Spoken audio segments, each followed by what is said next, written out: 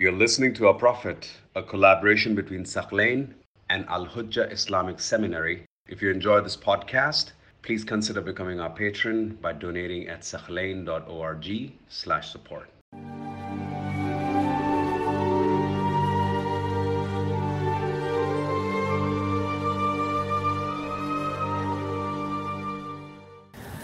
Now let's continue with the events that happened and transpired before the Battle of Badr to see exactly what happened at Badr.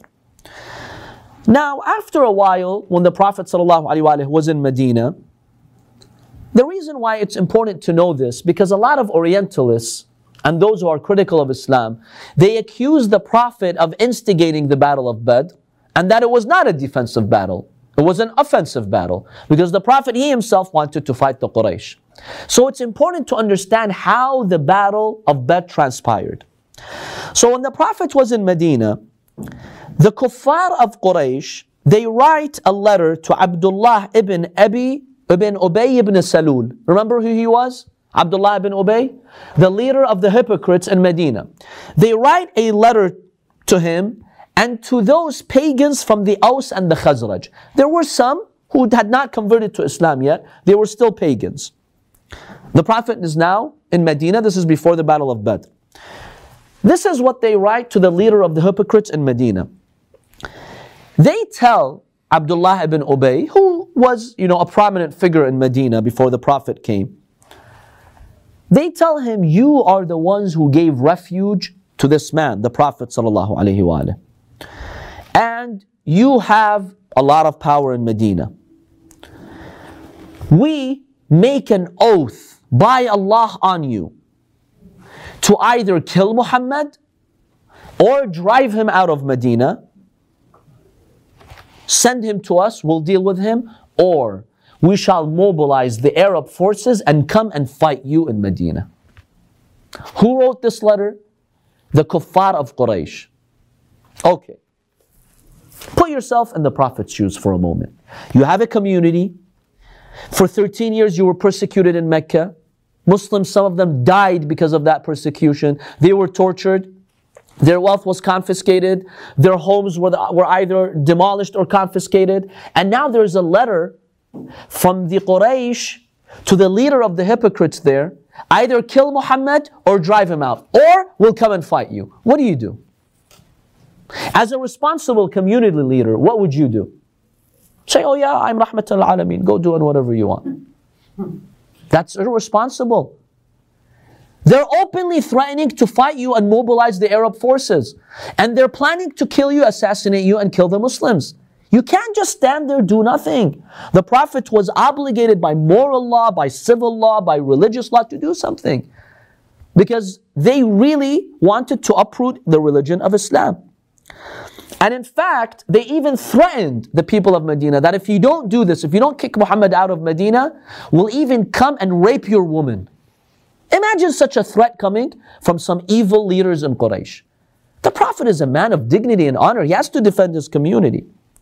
So the Prophet was aware that this happened and he went to those hypocrites and he told them, I am aware of this plan. Quraysh is trying to collaborate with you. I'm giving you advice. Don't collaborate with Quraysh. You will regret it. The Prophet threatens them. Don't conspire with Quraysh. There will be severe consequences. So the hypocrites in Medina, they kind of get scared. And for now, they, postpone the conspiracy against the Prophet. But in the back of their minds, they're like, whenever we get the opportunity, we will. So now a very important event happens right before the Battle of Badr. The Prophet ﷺ sends an expedition. He wasn't present in this expedition to monitor the activities of Quraysh, where their caravans are going on the trade route. Because you need to collect information about what your enemy is doing to see their plan and to see their conspiracy. The Muslims needed to be ready. This was for the national security of the community in Medina. So the Prophet ﷺ, he sends Abdullah ibn Jahsh al-Asadi to a place called the Nakhla. And he gives him a letter. He tells him, 2 days from now, open the letter. And a few of the Muhajirin go with him. 12 of the Muhajirin go with him. 2 days later, he opens the letter.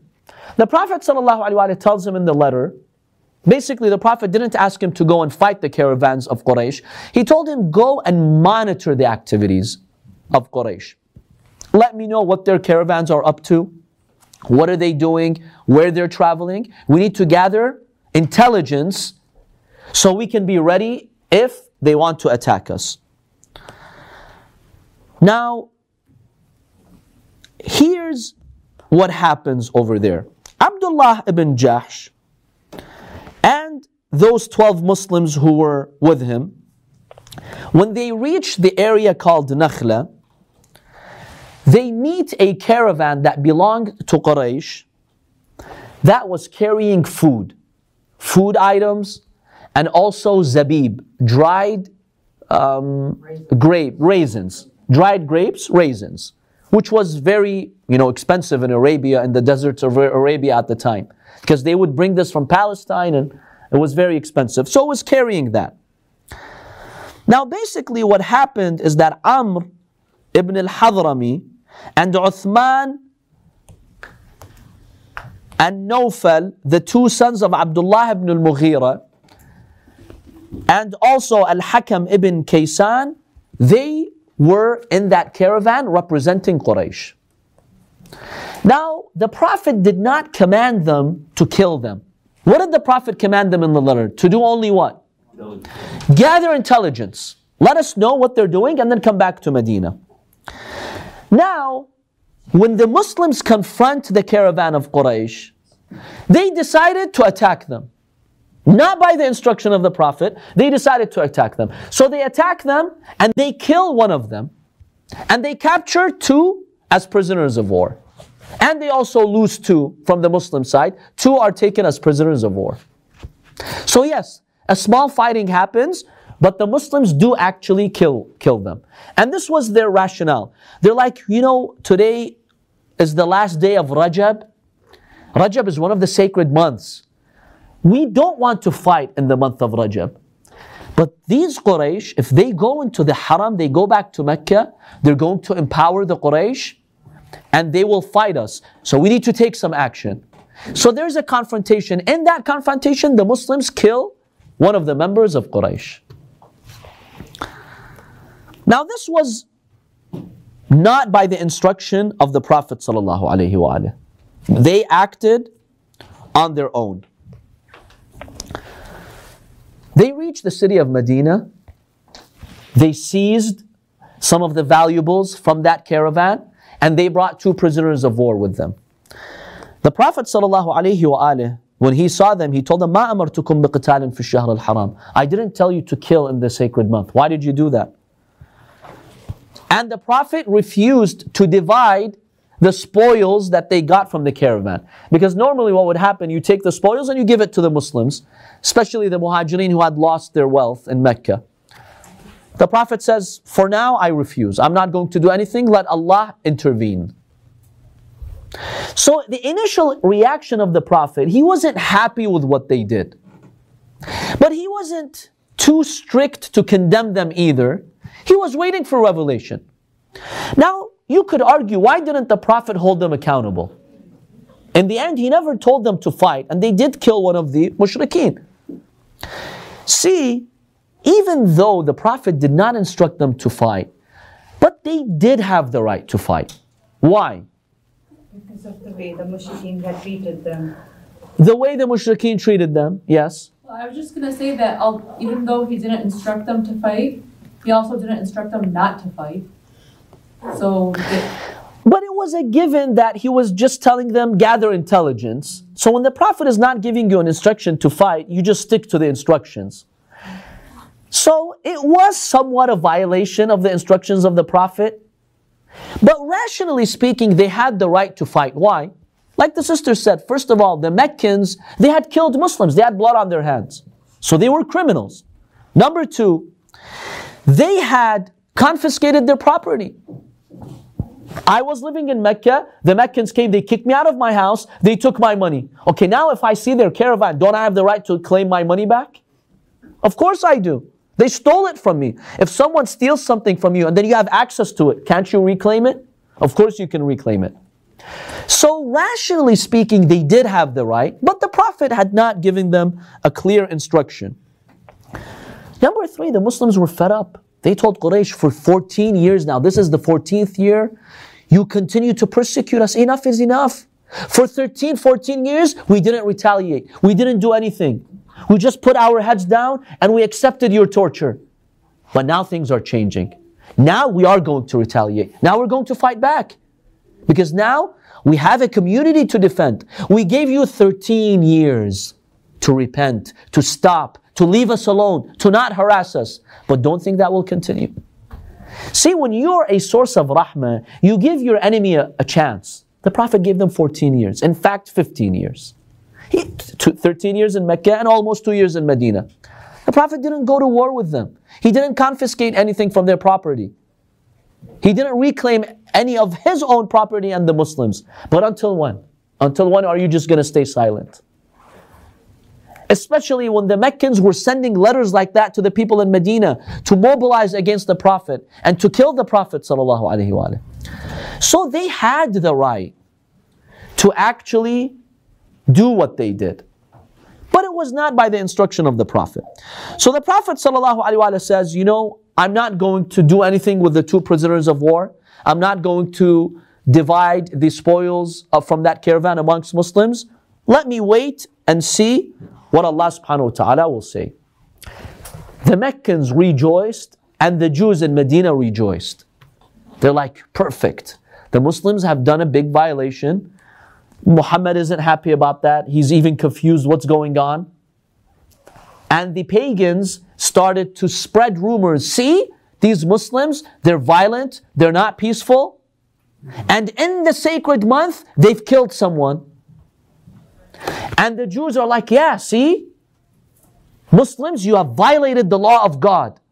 You have violated the sanctity of the month of Rajab. And even your Prophet, he's not sanctioning what you did. That invited the enemies of Islam to come and verbally harass Muslims and to demoralize them. Now the Muslims felt shaken, you know, what did we do? What happened? What happened? Did we, violate? Is God going to be angry with us now? Allah subhanahu wa ta'ala sends a verse in the Holy Quran in order to give His verdict. يَسْأَلُونَكَ عَنِ الشَّهْرِ الْحَرَامِ قِتَالٍ فِيهِ. They ask you about the sacred months. Rajab was one of the sacred months. Is there fighting in it? Can there be fighting in it? Allah subhanahu wa ta'ala gives His final verdict. قُلْ قِتَالٌ فِيهِ كَبِيرٌ. Yes, fighting in the sacred month is a big deal. Killing someone in the sacred month is a big deal. However, قُلْ قِتَالٌ فِيهِ كَبِيرٌ وَصَدٌّ عَنْ سَبِيلِ اللَّهِ وَكُفْرٌ بِهِ وَالْمَسْجِدِ الْحَرَامِ وَإِخْرَاجُ أَهْلِهِ مِنْهُ أَكْبَرُ عِنْدَ اللَّهِ. Allah says killing is a big deal. But let me tell you what's a bigger deal. Insisting on fighting the path of Allah. Taking control of Masjid al-Haram and not allowing the Muslims to worship in it. And driving the Muslims out of their homes is a much bigger deal in the eyes of Allah subhanahu wa ta'ala. وَالْفِتْنَةُ أَكْبَرُ مِنَ الْقَتْلِ. Creating fitna in society and ruining the social fabric of Medina and prosecuting and persecuting people is greater than killing. So Allah gave His verdict. The Muslims were revealed. So on one side, Allah subhanahu wa ta'ala does say in the verse that, okay, killing is a big deal, but don't let that distract you from what the Quraysh have been doing. Okay, maybe it was a slip, they slipped. But what you Quraysh have been doing for 13 years, you're killing Muslims and torturing them and confiscating their property, that's not a big deal? Oh, that's a much bigger deal than just killing. So when Allah reveals this verse, the Muslims are revealed that Allah subhanahu wa ta'ala, in the end, He supported their cause. Yes, they slipped, but okay, they're not infallible. What the pagans were doing was far worse. At least the Muslims had the legal right to retaliate. After 14 years, for the first time they're retaliating. For the first time. That's fine. Yes, Allah prefers that this doesn't happen in the month of Rajab to respect the sanctity of the month of Rajab. But don't be distracted. What's happening that's greater and far worse is what the Quraysh are doing. So Allah subhanahu wa ta'ala basically gives his verdict. Now, one question here, because some Orientalists, they do object and we need to respond to these objections. Why didn't the Prophet punish them? They're like, I know you may have had good intentions, but in the end you killed. So you should get killed, or you should be punished for that. Why weren't those Muslims punished? Remember, if the Prophet had punished those Muslims, that would have been a big blow to the Muslims. And that would have weakened them and demoralized them, such that the Muslims would feel, overwhelmed from every side. On the one hand, the pagans are conspiring against us. The Jews are mobilizing forces against us. And now Muhammad is condemning us. It was too much at that point. It was not appropriate for the Prophet to punish them. So they would have even denounced Islam if something like that would have... Maybe some of them would have even denounced Islam. They could have said to the Prophet, you're too utopian here. I mean, these guys, 15 years, they're persecuting us. Okay, now one day we confronted them. Now you want to kill us? It was not practical. It was not wise for the Prophet to punish them. And that's why Allah supported them in the Quran. Yes, the killing is a big deal. However, Allah says, I'll let go of that. I'll forgo what they did. Because they did have the right. They had the rational right to defend themselves and to retaliate after 14 years. In the end, you're a human being and you blow up after 14 years.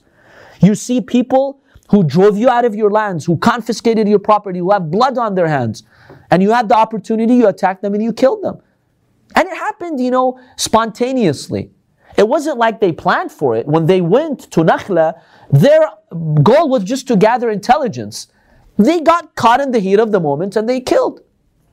So it was not appropriate for the Prophet ﷺ to punish them. Secondly, what the pagans were doing was far worse.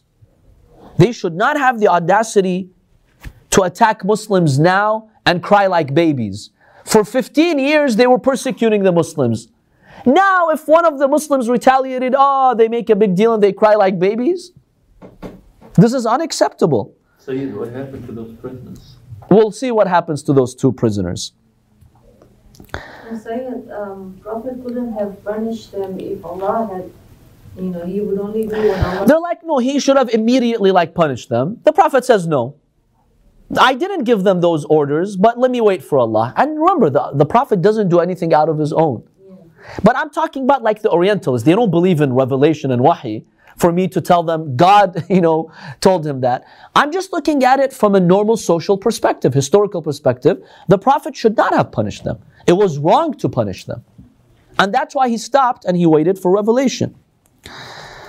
So when the verse was revealed, the Prophet says, okay, now the ghanaim, basically the spoils from the caravan that you got, distributed amongst the Muslims, especially the muhajirin who had lost a lot of their wealth in Mecca, give it to them. This is their right. Allah subhanahu wa ta'ala has sanctioned that. As for the two prisoners of war, what happened to them? Basically, the two prisoners of war were Al-Hakam ibn Kaysan and Uthman ibn Abdullah. The Quraysh sent word to the Prophet, okay, send back our prisoners. The Prophet said, you took two of our prisoners too. Send them back and we'll send these two. They're like, okay, fine. So the Quraysh, they send those two prisoners of war. The Prophet released them. As for Al-Hakam ibn Kaysan, he became a Muslim. When he saw the akhlaq of the Prophet, he's like, I'm not going back to Mecca. I'm staying here.